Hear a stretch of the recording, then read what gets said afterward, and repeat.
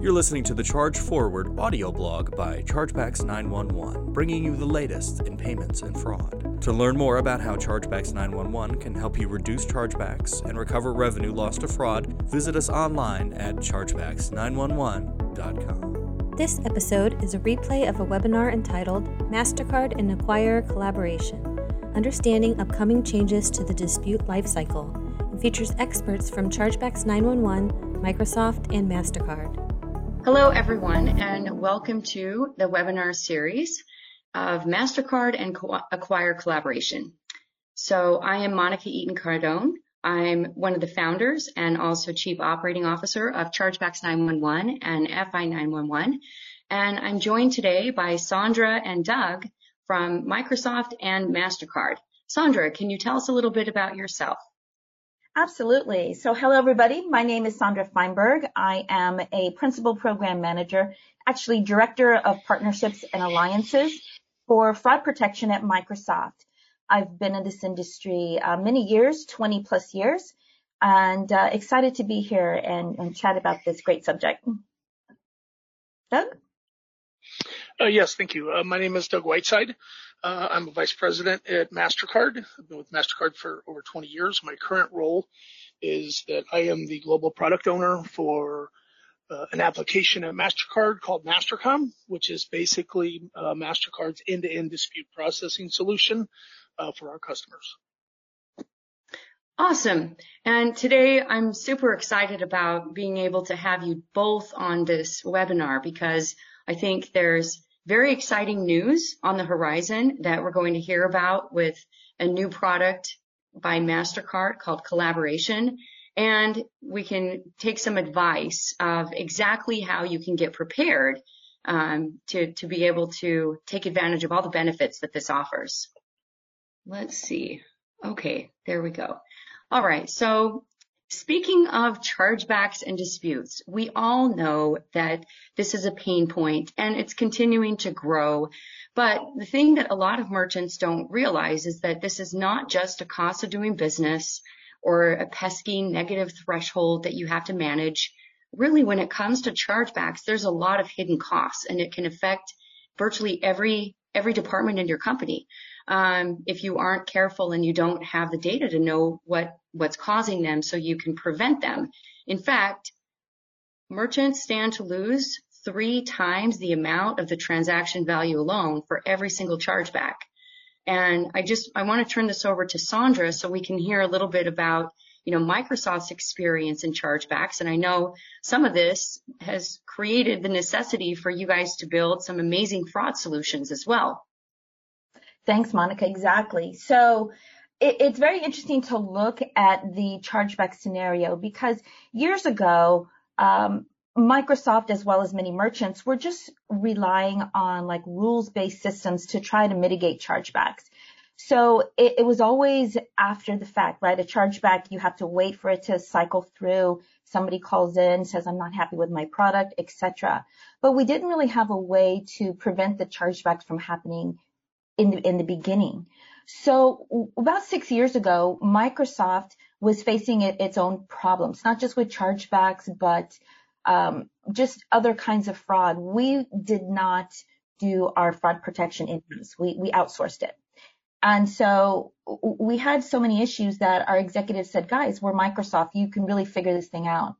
So we actually developed an in-house solution, and it works so well that we commercialized it about 2.5 years ago. And when we talk about the chargebacks and the impact that it had, we also look at manual review. And when we do that, we were able to reduce those manual reviews about 82%. So it's quite spectacular because we found that reviewing those transactions and the chargebacks were going hand in hand. And so when we looked at how do we mitigate that, we mitigated it with machine learning. And it's all about the data points. To mitigate the chargeback in the beginning, you have to know that this entity has a high propensity for chargebacks down the road. So when we take a look at what we did, we looked at ourselves as a solution provider, but also from the merchant point of view, from Microsoft stores, Xbox, LinkedIn, etc., to give us that purview that we needed to create a solution that was useful. It's fine to stop a chargeback. You can just put your controls really tight, but that's not useful to anybody. So when you have that balance between risk and reward, then everybody wins. I couldn't agree more. And being, in the chargeback business myself, of course, we're close to the fact that it's all about data. And this is, if you don't have the right data and you don't have all of the data, then let's face it, your chargebacks are going to go up. You're going to harm your customer experience. I mean, it's just pain in every single area. So speaking of chargebacks, right, let's take a look at the current industry statistics. And I think one way that I think, as the industry is evolving, that we need to look at chargebacks is not, the legacy chargeback process, because things are evolving. There's more data. We're going to hear from MasterCard about all of the pioneering efforts that they have that are very sophisticated and really creating intelligent solutions for merchants. But it's really, things are evolving to where fraud we need to connect the dots. And so this accelerated digital change, you have the pre-auth or the pre-transaction fraud, but you also have a post-transaction fraud, which, becomes the chargeback. And there's, all of that data in between. One of the reasons why friendly fraud is growing at up to 80% friendly fraud could be up to 80% of all chargeback cases for some merchants. This is because there's a lack of data and there's a lack of collaboration and sharing of this data. Many of you have also realized that most of your customers don't call you. They call issuers, and making sure that you have the right data and you can analyze that and drive, a better study of that to make changes in your company and improve is absolutely key. So disputes is a multi-billion-dollar industry. It definitely impacts the customer experience. And as Sandra was mentioning, this isn't just about higher fraud rates and managing fraud, but it really is a balancing game, because you could lose substantially more trying to reduce chargebacks if you don't have the right strategy, because you're going to turn away good customers. So maybe tell us, what's the chargeback pain that Microsoft has been experiencing? If you can give us a little bit of insight on that, and maybe some statistics, like what did you guys used to do and how have things changed for you guys today? Sure. So, chargebacks comes in many flavors. As you mentioned, friendly fraud. We have instances of chargebacks from COVID, and I'll give you a quick Xbox reference. So we had a situation where people were calling in to customer service and they were saying, "Oh, can you extend my Xbox subscription, please? My mom lost her job during COVID, and it would really be great if I had a little bit more time to play." And they were tugging on the heartstrings of the customer service people. Turns out that no, this was not an actual child that was calling in. That was a ring of adults who was calling. Oh my gosh, that is crazy. So as they called in, different people will call in using different computers, different phones. And how do you figure that out? So we did, because, our solution is an adaptive AI solution, and we can put those linkages together. So we see that this is from one device and then this is another device, but they're all coming from the same IP address. Okay, wait a second. Something's going on here. It's not just a kid asking for help. So there's so many different flavors of fraud. It's not the traditional fraud anymore. So we need to be smarter. So Microsoft needed to be smarter. We needed to have that data linkages. We needed to see, in a safe and compliant way, how can we share that data? How can we ingest external data in order to make better decisions, in order to see what the history of a particular entity or transaction is? So we talk about the unnecessary chargeback and representment costs. We talk about the increased operating expenses. We look at those operating expenses and how do they correspond with chargebacks or with us tightening our controls? It's a very delicate balance between risk and reward. It's a delicate balance between putting those controls too tight, because you can have no chargebacks if you don't accept any transactions, right? Oh, of course. Just turn up your fraud filter and decline everybody. Exactly. It's not a good practice. It's going to lead to then approve everybody because you make no revenue. We always say the biggest risk for a merchant and for any organization is not making enough money to pay the bills. That's actually worse than chargebacks. So that balance is so important.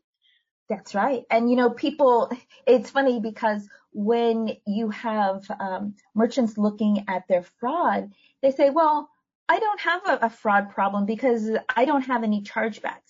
Okay, but their approval rating is 50%, right? So it all corresponds together.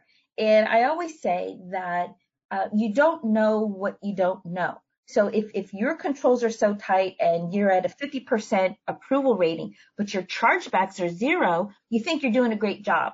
When, like you said, Monica, essentially you're losing out on that profit efficiency. You're losing out on that profitability because you're not accepting those transactions that if you had proper data about those transactions in the beginning, you would have been able to accept them. Totally. So if you guys are not getting the message, make sure that you have all of the data possible, that you can interpret that data. Data is key. Let's see. Did I skip one? No. Okay.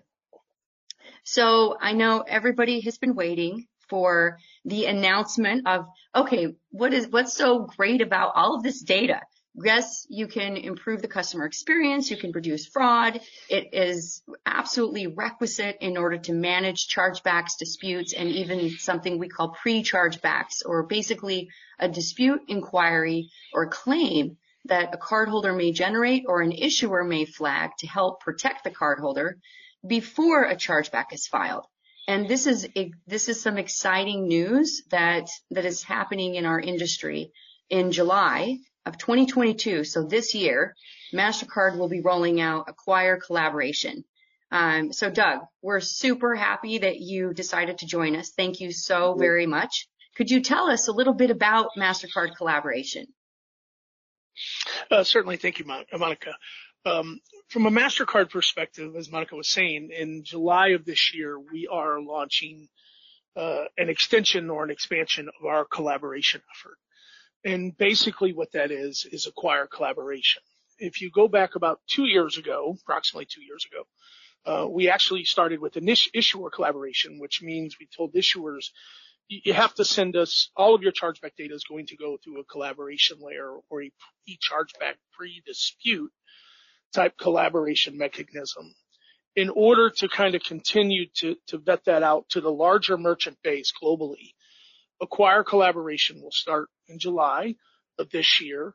And what that will look like is this. So when an incoming chargeback or dispute or the intent for a chargeback dispute is sent to MasterCard, to the Mastercom application that we use for end-to-end dispute processing, MasterCard is going to hold that intent to have a dispute or intent to have a chargeback. We are going to hold that for a period of 72 hours. We are going to send that pre-chargeback record to the respective acquirers involved in that original transaction and original clearing. And once we send that data, we're going to allow the acquirer and merchant 72 hours to decide if they want to resolve that dispute prior to becoming a formal chargeback.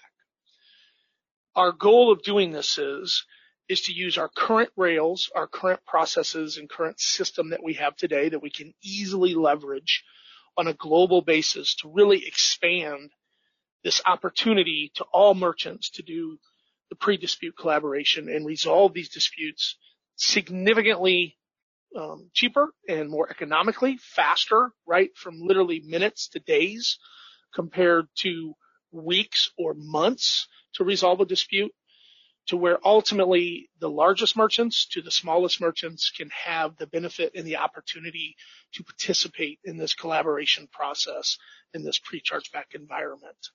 So what are the benefits that MasterCard sees as part of collaboration? Certainly our intent is for this to be a world-class solution that will ultimately be brand agnostic. Out of the gate, it will be MasterCard centric, of course.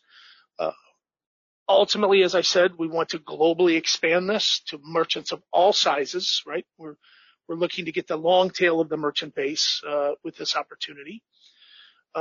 It provides an enhanced customer dispute data delivery and management process to merchants that you can do immediate action with that 72 hours without the need of a chargeback, of course. It further improves the pre-chargeback resolutions by enabling merchants and acquirers to refund and avoid the chargebacks and all the cost and pain points that we have been discussing here today. And then, of course, it's going to ultimately reduce friction by giving customers the ability to close these cases, as I said earlier, in minutes to days compared to weeks or months.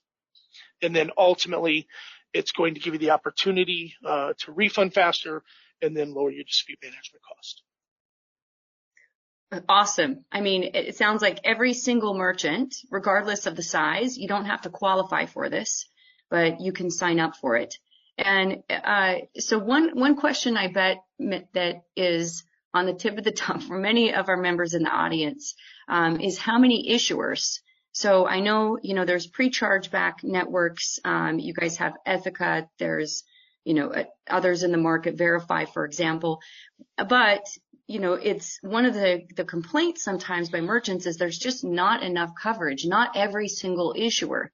And from what I understand, because this is being instituted at such a large scale and you're utilizing the Mastercom platform, this is like every single issuer that's a MasterCard issuer. Is that right? Correct. So we require, through our mandate within our dispute management program, that all issuers participate in collaboration. And what that means is either the issuers are sending their data directly to the Ethoca channel that we have with them, or they're doing it through MasterCard directly into the Mastercom dispute management application that we have today. We take that information from the issuers, we marry that together to try to make sure we are not duplicating, of course, right? And then that data from all issuers globally with the intent to dispute or an intent to file a chargeback, we aggregate that, dedupe it, and then we will send that in July to every acquirer involved in those transactions and those disputes and allow this 72-hour collaboration process to exist. So you're correct. It's merchants of there's no pre-qualifiers, right? Any merchant of any size can participate in this through their relationship through an acquirer or some other solution provider.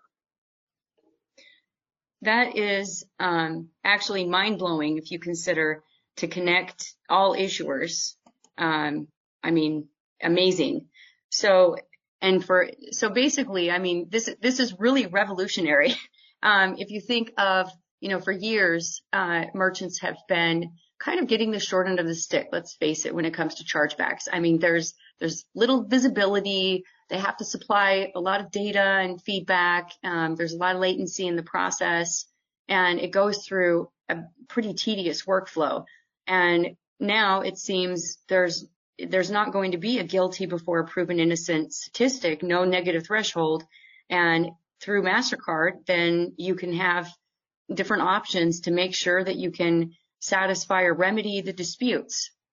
So I think this slide does a good job of just kind of really dumbing it down a little bit, making it simple so that merchants can understand exactly what this really means. So today, any merchant, they could be set up with a pre-chargeback network or with Ethoca, but it's not a mandate for every single issuer, right? It's an opt-in. Well, in July, what will happen is a dispute inquiry comes to the issuing bank, then that gets sent to MasterCard, and effectively the merchant through collaboration or through Ethoca, as Doug was saying, has an opportunity to resolve that chargeback. And I think, if it's not resolved, then it's going to turn into a chargeback, of course. And this is a mandate. All issuers have to actually seek collaboration. It's a great name for what this is, giving data so they can collaborate and make the right decision. Something that I thought was really interesting as well, and is that from what I understand, Doug, MasterCard is also, through your technology, able to guarantee that if the merchant takes action through collaboration, you can guarantee there's not ever going to be a future chargeback. Is that right? Yeah. So if as part of the collaboration, MasterCard provides different responses that the acquirer and merchant can provide back in the collaboration layer of the collaboration record. If that refund comes back for MasterCard to issue that on, and I'm going to use the word on behalf of the acquired merchant, which means that we're essentially at the time of that collaboration response from the acquirer and the merchant, they tell us, go ahead and do a refund or a credit MasterCard back to the issuer with that response, then that data is essentially married up with the dispute data, and we will prevent the issuer from coming back in and then reinitiating a chargeback on that same transaction. So that's great. No additional reconciliation is needed, which is a current pain point that that happens today because it's difficult to match up that data. So MasterCard has taken care of that at the source. So great additional benefit. And another reason why, as merchants, we need to make sure that you're up to date on this information and you get things prepared. So speaking of preparedness, keep in mind July is right around the corner, and you really have two options, right, to prepare for the collaboration rollout. One is to outsource and one is to in-house, or to keep this in-house. I'm just going to touch on some of the points in-house just to elaborate, and then we'll look at what may be a benefit to outsource, maybe the size of your business. But if you are looking at doing this alone as your own organization and facilitating this in-house, then keep in mind you're going to need to confront upgrading your systems, most likely, because how you handle chargebacks and responses today is likely, you have 15 days, maybe even 30 days, depending on what acquirer you're utilizing. That time is going to be compressed to 72 hours. Then you're going to need to update existing fraud settings. So you have additional data sets, and it's important, to Sandra's point, that you're able to take the feedback from any type of dispute and make sure that you're adjusting your fraud rules and your fraud filter accordingly. So don't let that operate as a silo. Then new audit controls. So if you take a refund action in advance to prevent a chargeback, sometimes, that can get disconnected from whatever CRM or order management system you may be using, especially if you use subscription billing. And of course, all of these things require additional IT resources. And then last but not least, as Doug was mentioning, make sure that you understand and communicate with your acquirer so that you have any facilitation requirements met. So there's a lot of to-do items on what you need to be prepared for if you're going to tackle this in-house. I think there's an argument, especially at the size of the merchant, the type of business that you are, and if you're already having a lot of chargebacks, maybe it's a much better position for you to consider outsourcing, where in this case we would have two major points of recommendation from my side. Being in a chargeback business, I would say make sure that if you're going to outsource, which it's based on the merchant size, and make sure that it aligns and you have an integration component, but you need to choose an outsourced provider that can facilitate 100% of your acquirers as well as your data connections. And ideally, you want one single provider that gives you the very best benefit of that data. And then the other thing is on the fraud filter. Many people will leave this, out of the equation when they're considering a decision. The reality is, as we were explaining, fraud has, evolved. There's the pre-auth fraud environment and there's post-transaction fraud. In order to have the best solution, you really need to remove those silos and establish connectivity. And adaptive AI is super important. In fact, Sandra, what is adaptive AI? Give us a little bit. I've heard you talk about it and it sounds super impressive. I know that this is something that is key in order to really generate the best results. Sure. So adaptive AI, to make it really, really simple, is a mechanism that continuously learns on your behalf, really. So it can make changes. It can look at the data that's flowing into there. It can look at linkages between the data. All of these things that are fed into an adaptive AI means that you're looking at the patterns. You continuously look at patterns and how the patterns are evolving.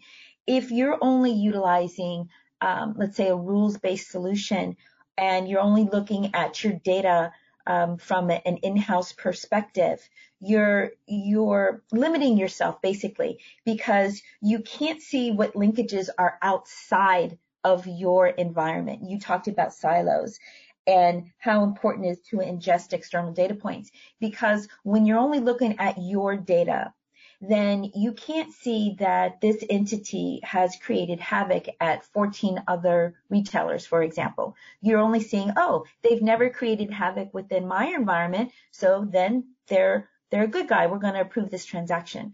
Where if you had that adaptive AI and those insights that provides for you, you see the linkages between that entity, between chargebacks from other merchants in that consortium approach. So that adaptive AI it should be an extension of you, but just on steroids, really.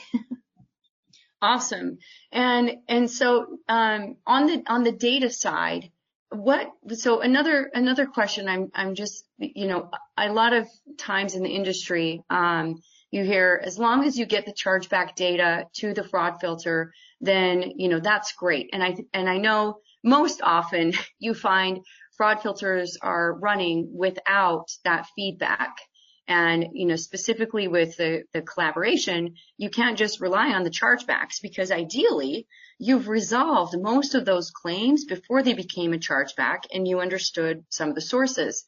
But how important is it, Sandra, in your experience, or with Microsoft, with some of the solutions that you guys have, to get that real-time feedback? It's ultimately important, and also take it to that next level in a pre-auth solution, right? So you're looking at that information that's coming in. I think there's one more slide there that maybe I can talk about it a little bit better. I'll wait. There we go. So when you take a look at the 360-degree view, and this is what we would classify as a best practice, really. So let's say you have the information that's coming from Chargebacks 911 that's being fed in that middle section into a fraud protection network. So you're able to see the propensity for chargebacks, or that the feedback loop has already been completed. So when you have those signals from CB911 that's feeding into the Dynamics Fraud Protection Network, so now the adaptive AI looks at that transaction. As you see on the left, somebody's going to go to checkout. When they check out, we see device fingerprinting information, the transaction payload, and we mix all that into the fraud protection network. Obviously, it's one-way salted hash de-identified, so it meets all security GDPR requirements. And we look at the linkages between the entity and that transaction with the information that we get fed by CB911, for example. And we see that this transaction has a high propensity, or this entity has a high propensity for chargebacks. So when we do that risk assessment, before we send it off to the bank, we're going to send it back to the merchant. And for Microsoft, we score these transactions between 0 and 999, 999 being the most risky. So let's say we set some operating points at 600, and this risk assessment came back at 800. Well, you have a high propensity that this entity has had fraudulent activity associated with it, whether it be the email address or the birth date or the shipping address or the propensity for chargebacks. And we send that back to the merchant in form of a risk score. So before we send it to the bank, the merchant then says, oh, this scored 800. This is above my operating points. So I either want to challenge it, I want to manually review it, or I want to decline it. Conversely, if that same transaction came back at 300, that is well below those operating points. So then the merchant says via API, yes, let's send that to the bank. So now when we send that information to the bank, this is what we call our trust knowledge. They're going to get the risk score, the Microsoft risk score. They're going to get device fingerprinting information with a match key and things like that to tie into the transaction. But within that trust knowledge, the bank now has great insights into this has a high propensity for chargebacks, this device fingerprinting scored a certain way. So what happens is with that data, the bank then has a higher acceptance rates for these transactions and actually lowers false positives. So remember we were talking about the impact of a chargeback. It's not just about stopping a chargeback. It's the impact of increasing your bank acceptance rates, lowering those false positives. All of that good stuff gets fed together through that data and AI, that adaptive AI.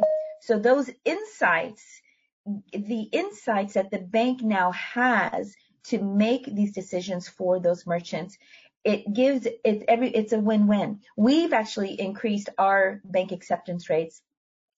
It was 907 basis points. So Huge. Yeah, it's been huge. And a couple of the banks actually I can mention here. One of them is American Express Bank that utilizes this technology, and Capital One. Capital One has a case study on their website, and we've been able to reduce their false positives 45% and overall fraud flowing through their bank 15%. So it just goes to show you that the evolution of fraud is not just about chargebacks, but that chargeback component is so huge when you have that feedback loop and your data providers are sharing that information in a safe and compliant way. It protects not only the merchants, but the card schemes and the banks, and it's really a win-win for everybody. So, go ahead. Sorry, I get really passionate about this. We're both. No, it's our favorite subject to talk about.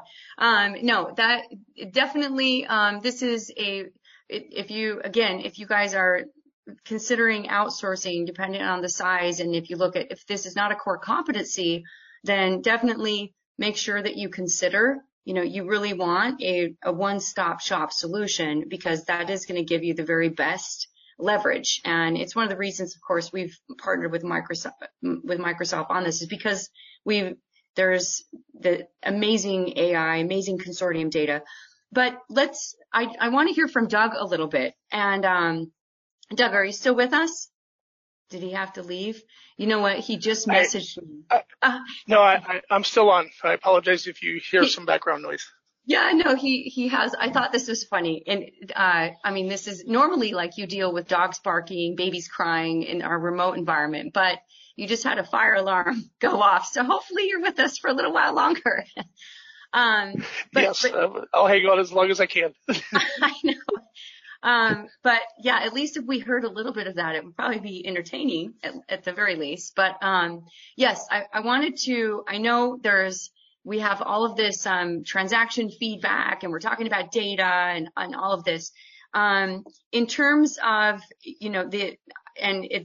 it's impressive what Mastercom has built and the entire platform.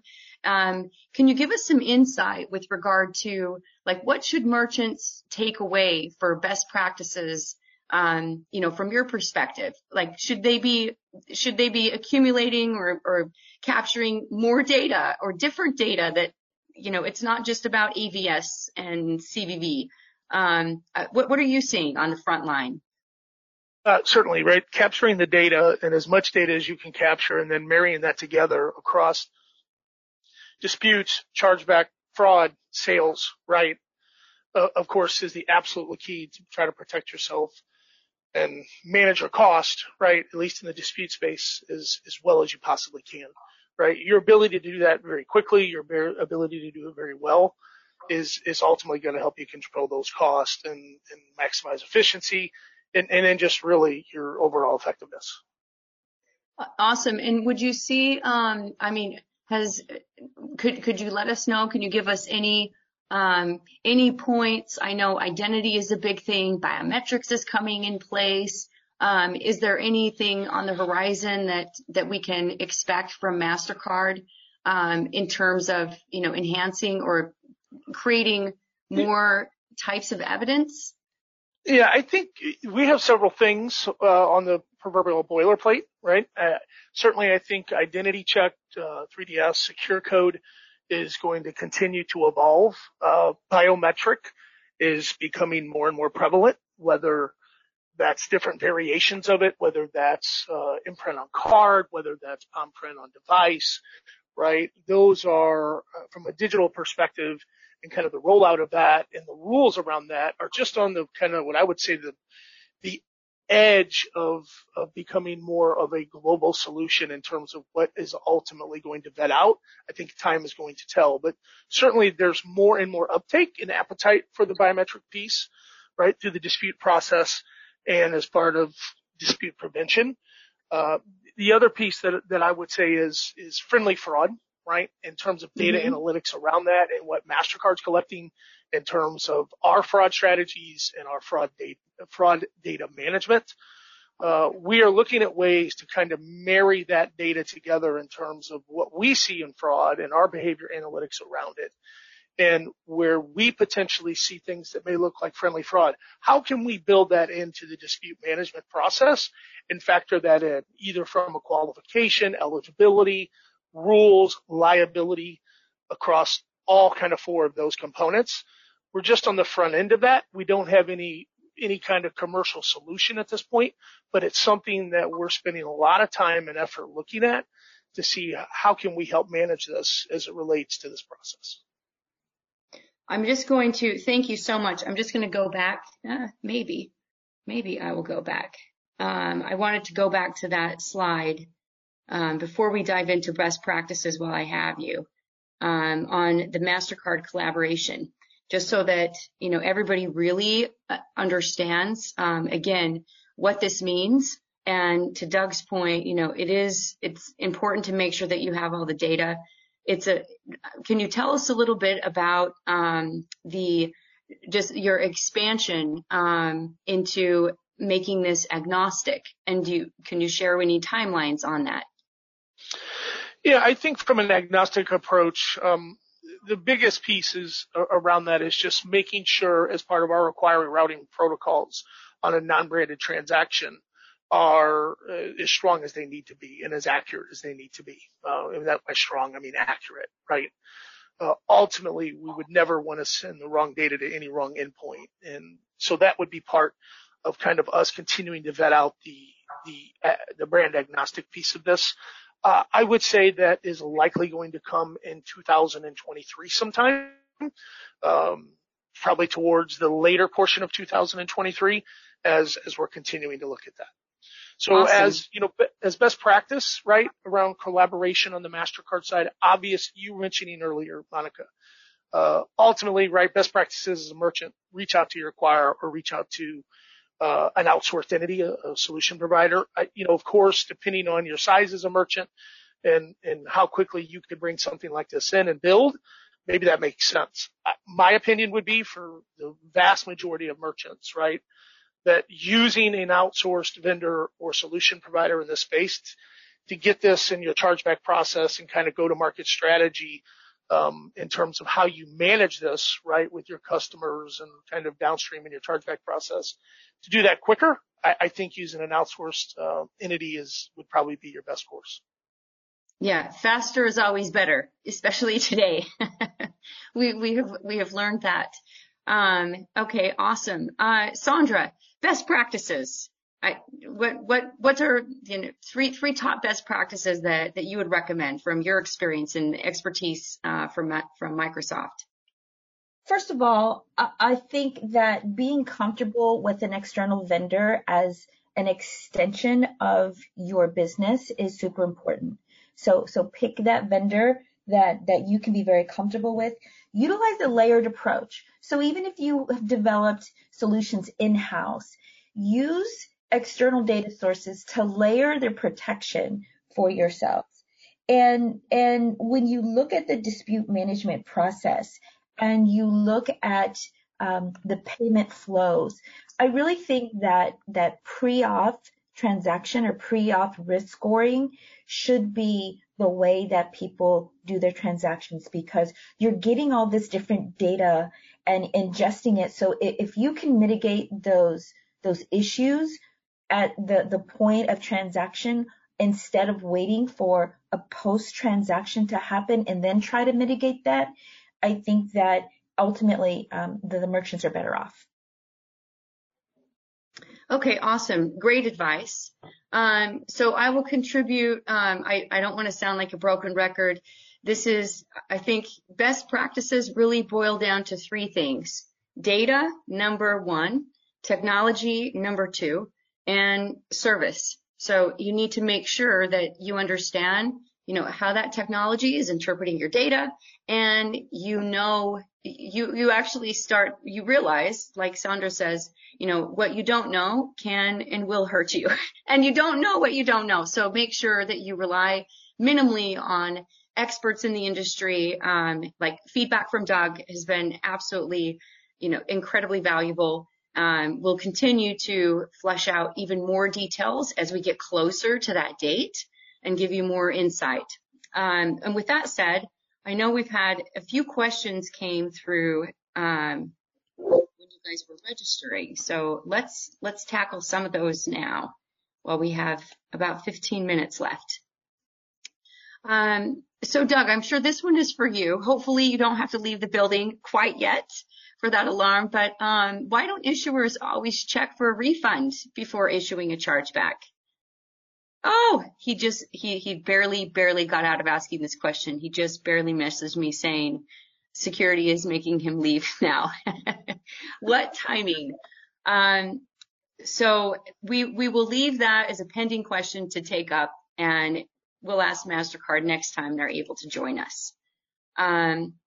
Let's see. Next question. How can we prevent friendly fraud, or at least win friendly fraud cases? So I'll talk to some of this, and then I'll turn over to Sandra for the prevention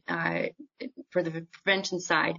So winning some friendly fraud cases, you may notice that most chargebacks today don't have a reason code or a description for that chargeback that really that has a lot of integrity. In other words, you can't rely on it. Most chargebacks look like fraud. They're labeled as fraud, but are they really fraud? Chances are they're not. And in order to win friendly fraud, you first and foremost need to identify friendly fraud from criminal fraud or actual fraud. Now, to identify friendly fraud takes a lot of data and a lot of technology and understanding, those relationships. Once you can identify the source of that chargeback, then only you can put together evidence and recover funds. Now, many of you probably know there's rules and guidelines that govern every type of reason code. Now, this is something to pay attention to. You must provide all of the evidence required for each reason code in order to dispute a chargeback. But if you can tell that this is a friendly fraud case, and let's say it's a fraud chargeback for a reason code related to fraud, don't just provide the evidence related to remedy that fraud case. Make sure that you tell the story of what happened to that case so that you can discourage the bank from filing a second claim.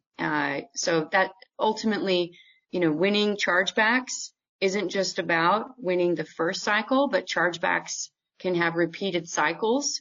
You need to make sure that you close every attempt. And with friendly fraud, it can be kind of tricky. You need a pretty solid package with all the evidence to really tell your story. And then the prevention side, this also relates to data. So let me turn that over to Sandra. Thanks, Monica. That's exactly what I was hoping you were going to do, because it's all about preventing that chargeback in the first place. And with the data, you're able to see the historical analysis of this particular card, let's say, and the propensity for chargebacks.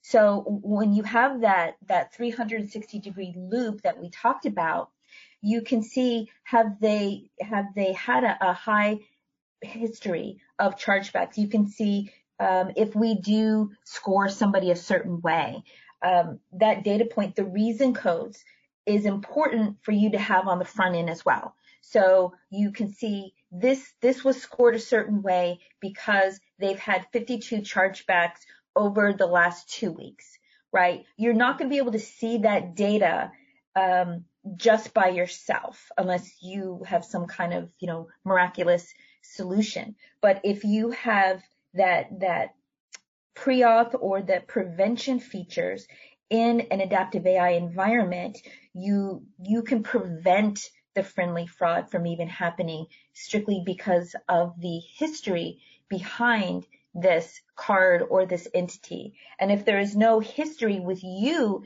behind this card or this entity, with the consortium network and the linkages that we provide for this particular entity, we can see that they have a high propensity for chargebacks at other retailers as well. So it's all about that data that Monica keeps mentioning. Okay, cool. Thank you. So I think we may have covered this. How are most merchants planning to manage this change and additional stress to the current processes? It seems like, this is probably brand new information for most merchants. To my knowledge, it's one of the first webinars on the topic, designed for merchants to tell merchants what they need. And I think, there's probably a lot of variations out there. Hopefully we've provided some insight and inspired you to think of the smartest strategy for your company. What's the biggest area you're seeing an increase in chargebacks today? And what's the reason for this trend? So Sandra, I think we would all be interested to hear maybe even some anecdotes. I loved hearing about, I think you had called it empathy fraud, on the last, but I know any type of digital goods really get hit by a ton of friendly fraud and lots of chargebacks. Have you guys noticed any specific trends that merchants can look out for? Absolutely. So it's funny that you use the word trend. So with the advent of social media and the way that the social influencers do their things in the market, there's something called bandwagon fraud. And this is where social media influencer will, let's say they wanted to buy a bracelet and they get the bracelet and they don't like the bracelet. So first they're telling all the followers, this is the best bracelet ever. Everybody should buy a bracelet. And then everybody buys the bracelet. And then the social media person says, well, I don't like this bracelet anymore. And so then everybody is trying to get refunds, do chargebacks of this bracelet. Or both. Or both. Yeah, exactly. And then there's this one, it's not funny, but it's kind of funny. So it's basically like climate fraud, where somebody, they may order a shirt, and in the description of the shirt, it's supposed to say 100% cotton. And then when the person gets the shirt, it's 90% cotton and 10% polyester or plastic or something. And the person who ordered it said, this doesn't meet my ecological views, so I'm going to charge it back.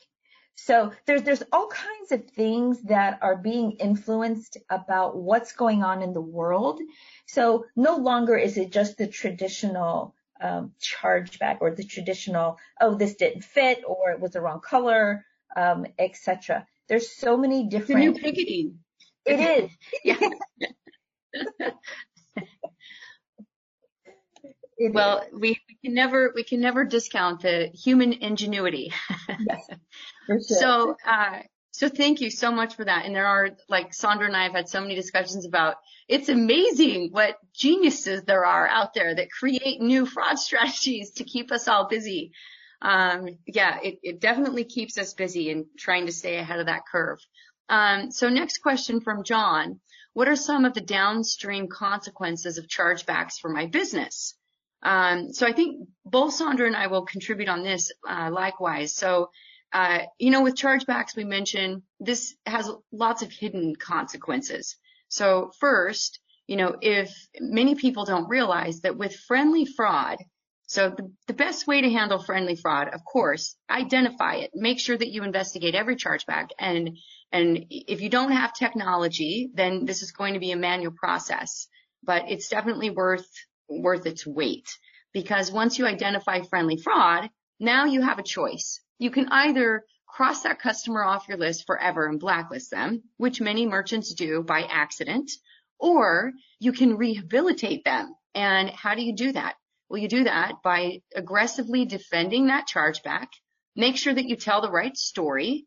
And now what you're going to do is you're going to retrain and break that habit that customer has, because friendly fraud really can become a very bad habit.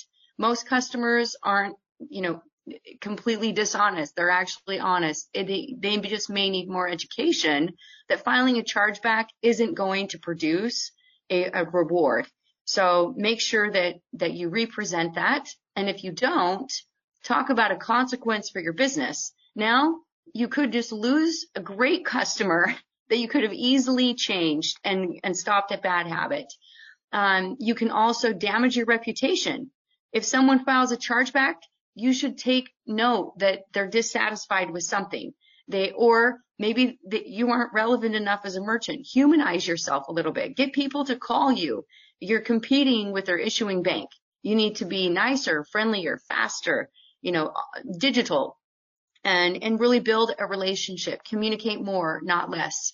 If you get chargebacks and you don't do anything about them, they're not just a cost. This is going to damage your reputation. You could have continuous issues going on in your shipping and fulfillment company or quality control or customer service because you didn't identify what caused a chargeback.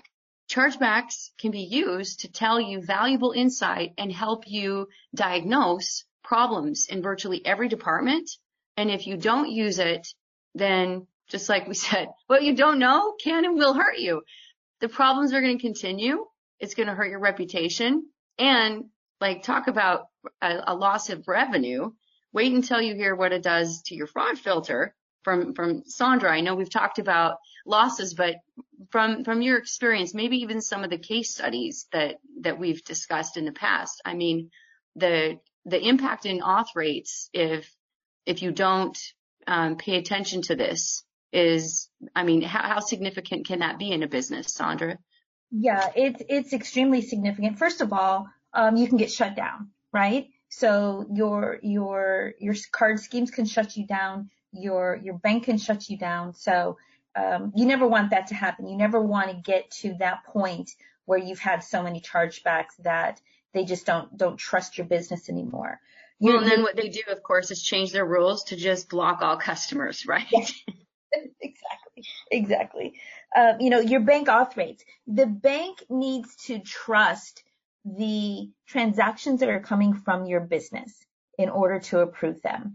And when you have a high propensity for chargebacks, it lessens the bank's confidence that you're allowing good transactions to go through. So your bank auth rates will go down. Your profitability, that profit margin that you need so bad, that goes down as well. And people will spread the word. We just talked about social media. People will damage you just from a tweet or a post on Facebook. And, when you look at the cost of acquiring a customer, when you lose that customer, you're not just losing that one customer. you're losing the potential for their friends as well. Oh yeah, for sure. Anyway, bottom line, get the message.